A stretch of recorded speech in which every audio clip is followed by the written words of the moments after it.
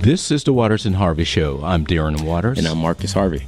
Today we're going to look at women's business opportunities and what is being done to create them in our region. We'll speak with the director of the Western Women's Business Center. Stay tuned and we'll be back in a moment.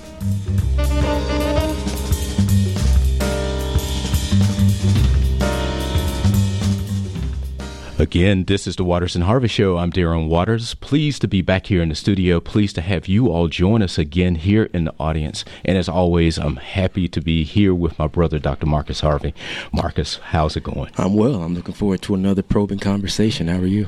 I'm doing really good. And it's interesting with these topics that we're discussing lately, because this will mark the third show that we've done around the issue of business opportunities. This time we're focusing specifically on what is being done to create opportunities for women, especially here in our region. But I'm interested in even talking about, even across the state and even nationally. Yeah, and this is important, especially because I think in our country's, in this country's social history and its political history, women across racial lines in various ways have been marginalized groups, right? Or I should say a marginalized group. And so I think a series of conversations about this topic is very appropriate. It is. And it's a new area for me, even as a historian. I feel like I'm still learning more and more about the uniqueness of women's history in our country. And it reminded me, Marcus, as I was thinking about this, of my relationship again with John Hope Franklin. People hear me mention Dr. Franklin's name a lot, but he was a towering figure, not only in the historical profession, but for me personally. But I remember one of the last conversations I had with him where this was a man I thought he knew it all. But he said, Darren, there's a lot about women's history that I don't know. And he was just beginning to really explore that at age 95. And I thought to myself, this is the way I want to be if I ever make it to that age, always exploring something new. But I thought about that conversation with him and the uniqueness of women's experiences in this country. Yeah, indeed. And for me, too, likewise, it is a largely underexplored area of our country's history. In fact, just to cite an example, I only recently learned that one of the first individuals to make a case for reparations to the Massachusetts General Court in 1783 was a woman of African birth, Belinda Royale, who petitioned this court for compensation related to her time in slavery. And this is in 1783. And so this is a historical fact that I doubt many people are aware of, especially, even people who are involved in the reparations discussion. One of those interesting little nuggets of histories. And so you mentioned women as a marginalized group. This is one of the focuses of our show, and talking about groups that have been historically underrepresented, are historically marginalized.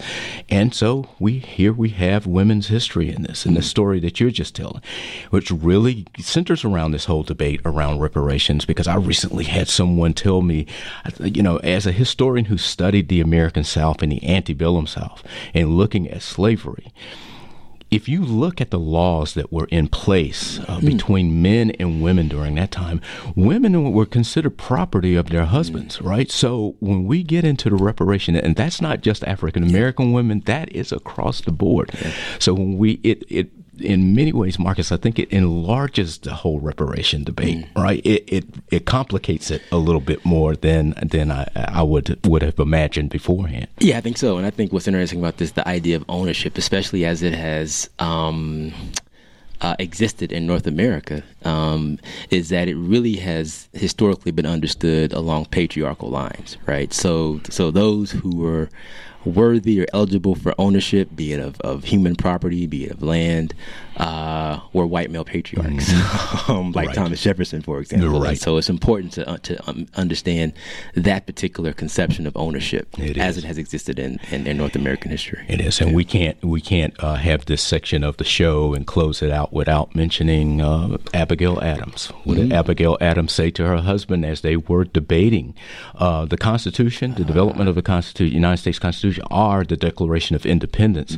Actually, what does she say? Remember, don't forget the ladies. And thinking about how are they going to factor in this experiment that we're creating here in the United States.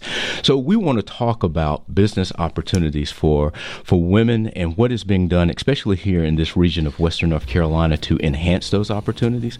And Marcus and I will be back for that conversation in just a moment.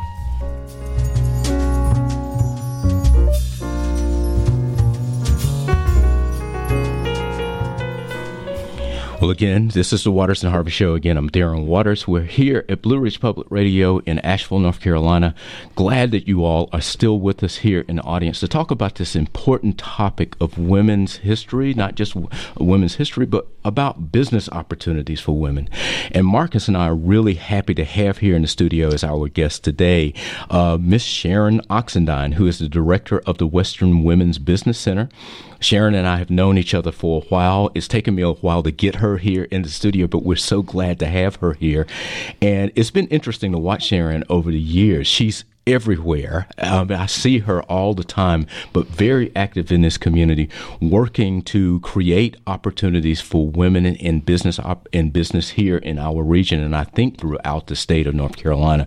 So, Sharon, it is great to have you here in the studio with us. Welcome to the show. Welcome, Sharon. Thank you. And I consider it an honor to be here with both of you. I'm really looking forward to what our discussion can reveal about what some of us are doing and how that plays a part in women businesses. Well, thank you for taking the time to come in. I think I want to start here, but just talking about how long you've been in this role, because I think you have been working, as I said earlier, across the state. So this is something that you've been actively involved in for a long time. How long have you been here at the Western Women's Business Center? I've been at the Western Women's Business Center for 5 years. However, before that time, I worked for another organization that was a CDFI. I am part of a CDFI, which is a Community Development Financial Institution. And, that's government set-aside money that makes sure that we are serving the underserved, which includes women and people of color. So 17 years ago, I started when we had places downtown like Hector Diaz, when he was just getting started, and making sure that people who come in who are looking for funding that would not get that from a traditional bank or from a traditional place, that we were able to serve those folks specifically. I'm actually over the 25 counties of Appalachia, so It starts with Buncombe County.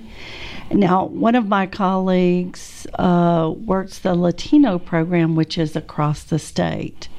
So when I first got started with the first CDFI that I worked at, I realized with my background in clinical human services, working with I spent a lot of time in the earlier part of my life. I was very interested in working with people in prison. So I worked with men that were in prison at the maximum security prison in Marion. I worked with women in prison. I was very interested in working with folks who had been locked up at that time. So a lot of my work I spent about 10 years in social service, clinical services, working with men and women in different roles. Right. And when I came into working with CDFI work, I realized that this was where I felt like people were at a crossroads in their life. They couldn't maybe be able to get housing or be able to free themselves in some way, that it was through business or business development or being able to have or acquire wealth and assets. Right. And so that's been my platform. That's probably why you see me in so many places. If I have an opportunity to be somewhere in this town or in this region that will expose that, that's what I want to be able to do. It's interesting, to hear your background in the prison system here in North Carolina, because I worked in the prison system as well as a probation parole officer. So I'm curious about what type of work did you do with the men and women that you worked with, Sharon, if you don't mind me asking? No, not at all. I was really proud of it. When I worked at Marion Correctional Center, I worked as a clinical counselor, especially focusing on folks with abuse or addiction. And having come from, I'm actually what I consider myself as a First Nations woman. Okay. I am from the tribe, the Lumbee tribe, in eastern part of North Carolina. I come from a long lineage of where women are the matriarch, Right. and they are the ones that, develop what the community needs and wants. My father had 16 brothers and sisters. So I saw all of that play out in front of me all of my life, where women were the ones that were doing the work and making sure that there was always enough for everyone. So going into human service work that I did around 10 years here in clinical services, that's what I did, was counseling. I was doing group and individual counseling inside. Interesting dimension to your work. Yeah. Sharon, thinking about the work that you did in the area of human services, working with inmates at the Marion Correctional Center, I'm curious to hear from you, excuse me, how that experience in that line of work has translated into your work with the Western Women's Center, the Western Women's Business Center. Again, when I was working with folks, I would always, narrow it down to, we're actually working with folks and looking at needs, with the basic needs of people, and understanding that, folks needed, when they got out of prison, to make a living, have an income, have housing. And I kept going back to this whole thing. I actually went back to school and got a degree in construction management because I thought I wanted to work in public housing. And I figured in my mind, if I understood construction and understood that maybe I could be a part of doing like what Mountain Housing Opportunity is now doing. But what happened was, and I believe in a higher power, put me on a path to another CDFI. And when I went into that work, I was able to look at people the same way I'd always looked at them, which is holistically. People were surprised. I didn't have a business background or a business degree. I was looking at what people needed. And what they needed was to be able to develop an income, be able to live in this town, to be able to have resources that would allow them to be able to have assets. And so it all seemed to go together to me. Other people were looking at me very differently. I came into this very backwards without an MBA, or I'm not a business, professional in that way. But what I do is I understand people. We have needs. We have wants and desires. And especially if we can make sure that we are there to help people navigate a system that is out here. And so that's really what I've seen myself doing, is providing that source of service. Yeah, sometimes a system that doesn't really work in their favor. Exactly. And thinking about what you just shared with us, Sharon, about a holistic focus on the needs of women and other clients that you work with, it strikes me as interesting that the financial establishment in this country doesn't seem to have that kind of focus, right? Hence the need for institutions like the Western Women's Business Center. Any thoughts about why the financial establishment seems to have a focus that doesn't centralize the needs of people, especially in a holistic sense? So any thoughts about that you might want to share? Well, we're living, and most of my life, what I've seen is it's a business to most people. They're not going to look into the person and say, hey, this is a person that has needs, that wants to, I worked for a long time with women over in Hillcrest, and I spent a couple years over there in business development just trying to say, hey, what could we all get together and do? And we got really close to developing something, and those women got afraid. Wow. They got afraid because the system that had been upholding them, whether that was around, food or housing, they were afraid all of that would be taken away from them. And no matter how much I tried to reassure them that was not going to happen immediately, I saw this whole group of powerful women, 10 or 12, begin to back out of that group and say, what if I lose my food stamps? Or what if I lose my EBT card, or what if I lose access to, any resources around housing. And I tried to explain, that's not going to happen until you make a certain amount of money.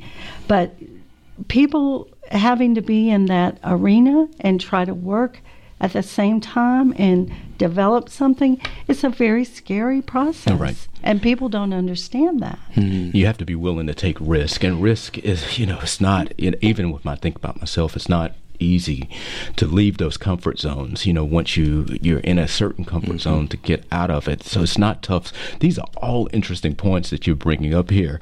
And I was trying not to go there this show, but I'm going to go there. Alexis de Tocqueville. And I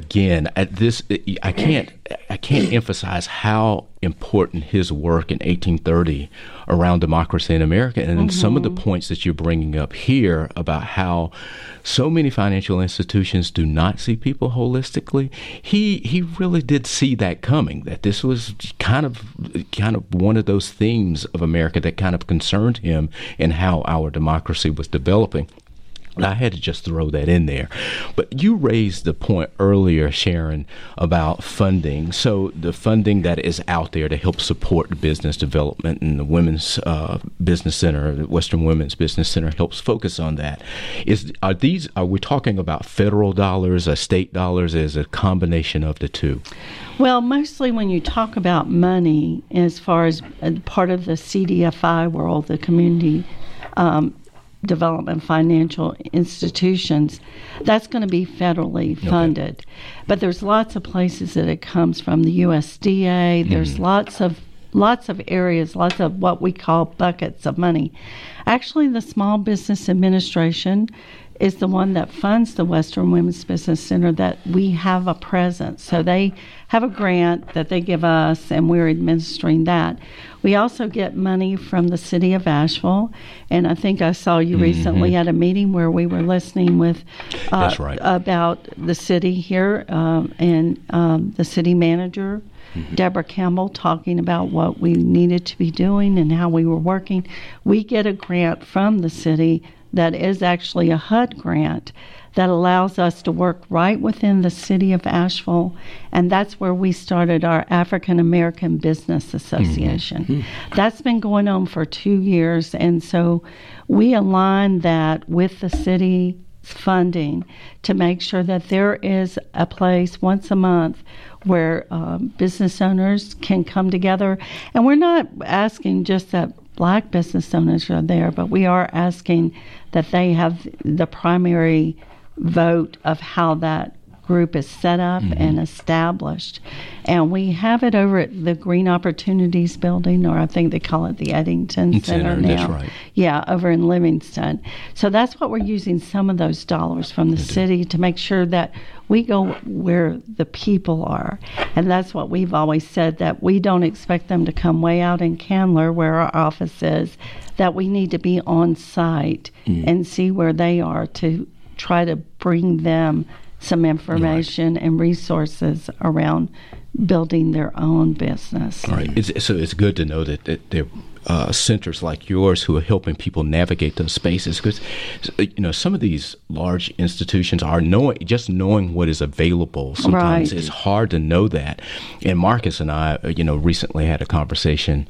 We were from an article that we had read in the Atlantic, about African American landowners, and I think Farmers. Yes, right. And this article was looking specifically at Mississippi, but how there were certain programs that were set up to help farmers, but how they really didn't benefit from that. Right, exactly. That's the whole point, is that if you don't know how to navigate the system, the same way that we try to use our platform. Recently there was a Spark Tank or a Shark Tank pitch here in Asheville for Entrepreneurship Week, the first week of September.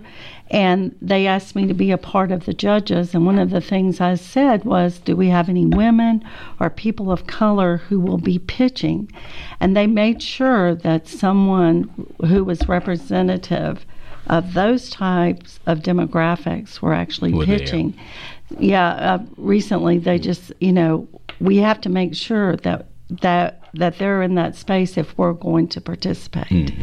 And that, a lot of times you're looking at me and you know that I'm am a woman of color, and I have a little bit of business acumen, so it looks good for people. It's fine with me. Okay. I don't mind them allowing me to be there just for based on me being a woman of color, so that I can make sure every time I go into those spaces that I make sure there's people of color and women that are represented there. Yeah. And Sharon, one of the things I hear you saying or suggesting is that the financial establishment just isn't set up or constructed in a way that can be easily navigated by persons who are not wealthy, right, or who don't have a background in economics or finance. And that kind of, somewhat indirectly leads me to the question of, is an organization like the Western Women's Business Center, is that unique to this part of the state, or do we find other similar organizations in other parts of North Carolina? I think there are actually, is it 4 or 5 across the state of North Carolina, which is unusual for one state to have that's many, unusual. Right, to have that many funded by the SBA. So the need in North Carolina is huge. There's one in Charlotte, there's one in Fayetteville, there's one in Raleigh, and there's the Eastern Women's Business Center, not funded by the SBA, but located in Elizabeth City. Okay. And that's part of that center is part of the CDFI that I work for, which is out of Raleigh. It's the headquarters is in Raleigh. Well, Sharon, I'm interested in hearing about your take on barriers that women may face in getting to these opportunities. We had this conversation with Jane Hatley, who is leading the venture fund for a self-help credit union, and she talked a lot about the barriers in that conversation we had with her that historically marginalized groups face in dealing with financial institutions. What are some of the barriers you see that preclude women in this regard? Well, I think there can actually be, many of those, and a lot of it is collateral. Again, we're going back to wealth. So, if a woman does not have something to put up against the loan, even in a CDFI, so how do you acquire wealth and how do you acquire assets, especially if you're a single parent? That's a big question right there. Right. So what can I do, or how do I go in and help? Many times in previous situations like that, I was able to intercede, and that's part of my job as an advocate, is to come in and say, since this woman doesn't have collateral, can she sign, like if she's starting a painting company, can she assign all the equipment over to us? No. Let us hold the note on that until she gets this loan paid off. Okay. I've had many situations where that took place. Takes a lot of work on our side to prove that and make that happen, but it's well worth it, especially when it works out. So that's collateral and assets, wealth, having that. Most of the women I see are super smart, super resourceful, have the capacity to do lots of different things. Having cash flow is another thing. You've got to be able to prove that once you get that business.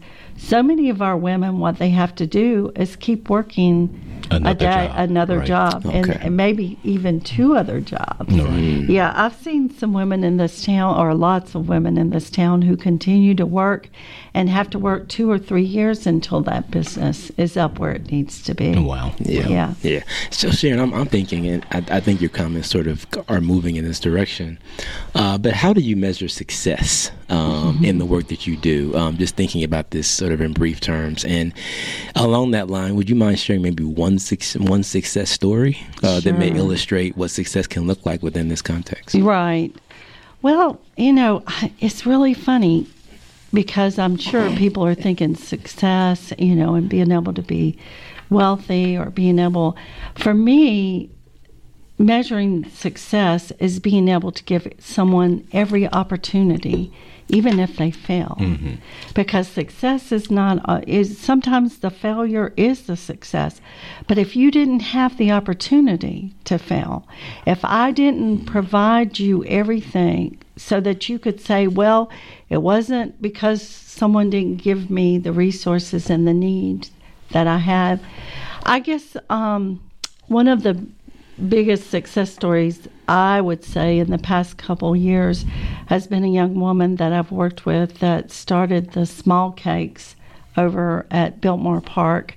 And this was a person who was forward thinking and said to us, she came in, it took her 2 years to get a loan. She was a woman of color that had been working really hard, and she continues to work real hard, has been really successful. What she wanted to do was involve her whole family in this business and be able to develop an asset and wealth that you going can pass forward, on. yes, to her children and the next generation.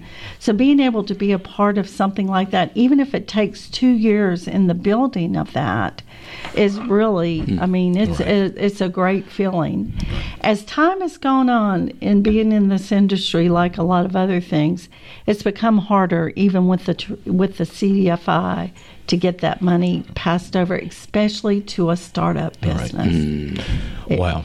Well, Yeah. so again, this is every time we go into these conversations, even in fields that Marcus and I are not experts on, I'm, as a historian and focus on my work, I learn so much from these conversations. And just want to thank you again, Sharon, for the work that you're doing. I think that there is room here for another conversation, because I really want to come back later on about these mentalities that kind of develop. I want to come back to that. So I'm hoping that we can convince you to come back and join us. Anytime.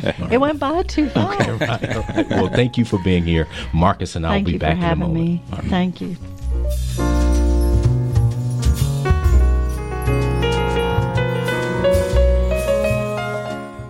Well, again, this has been the Waters and Harvey Show. Yeah. Marcus, this has been a delightful conversation, very to much say so. the least. I mean, Sharon went in so many different directions. I love hearing people's personal stories and hearing about her work in the criminal justice system here, and how, that perspective, I think, is a very unique perspective. Yeah, and one thing that really sticks with me that Sharon pointed out was this notion of framing success in terms of the ability to provide opportunities, because I think one of the things that we've addressed on this show is this country's history of sort of strategically excluding certain members of this society from certain types of opportunities. And so I think that's a very instructive and I think revolutionary way to think about success. And we wonder why people are afraid of taking risk, because the cards have been stacked against people so much in our country. And I think that that's a history so often that we do not want to face. We don't want to think that has been the case, but it has. It's right there. All you got to do is read a really good history book and you'll see it, right? Yeah. So there's so much more here that I think that we can unpack and that we should unpack. But again, I want to thank Sharon for what she's doing through this work of being out there in the community, looking for ways to engage opportunities for women. And Marcus, again, brings up that reparation issue as we think about it. So we'll have to come back to that as well. That's right. So again, Marcus and I thank you for joining us. And we want to remind you that the Waters and Harvey Show is produced at Blue Ridge Public Radio in Asheville, North Carolina. And you can listen to our podcast on bpr.org, on the BPR mobile app, and on Apple Music and Google Play. Follow us and get in touch on Facebook and Twitter. And Marcus and I will be happy to see you again or to talk to you again next time. Take care. All right.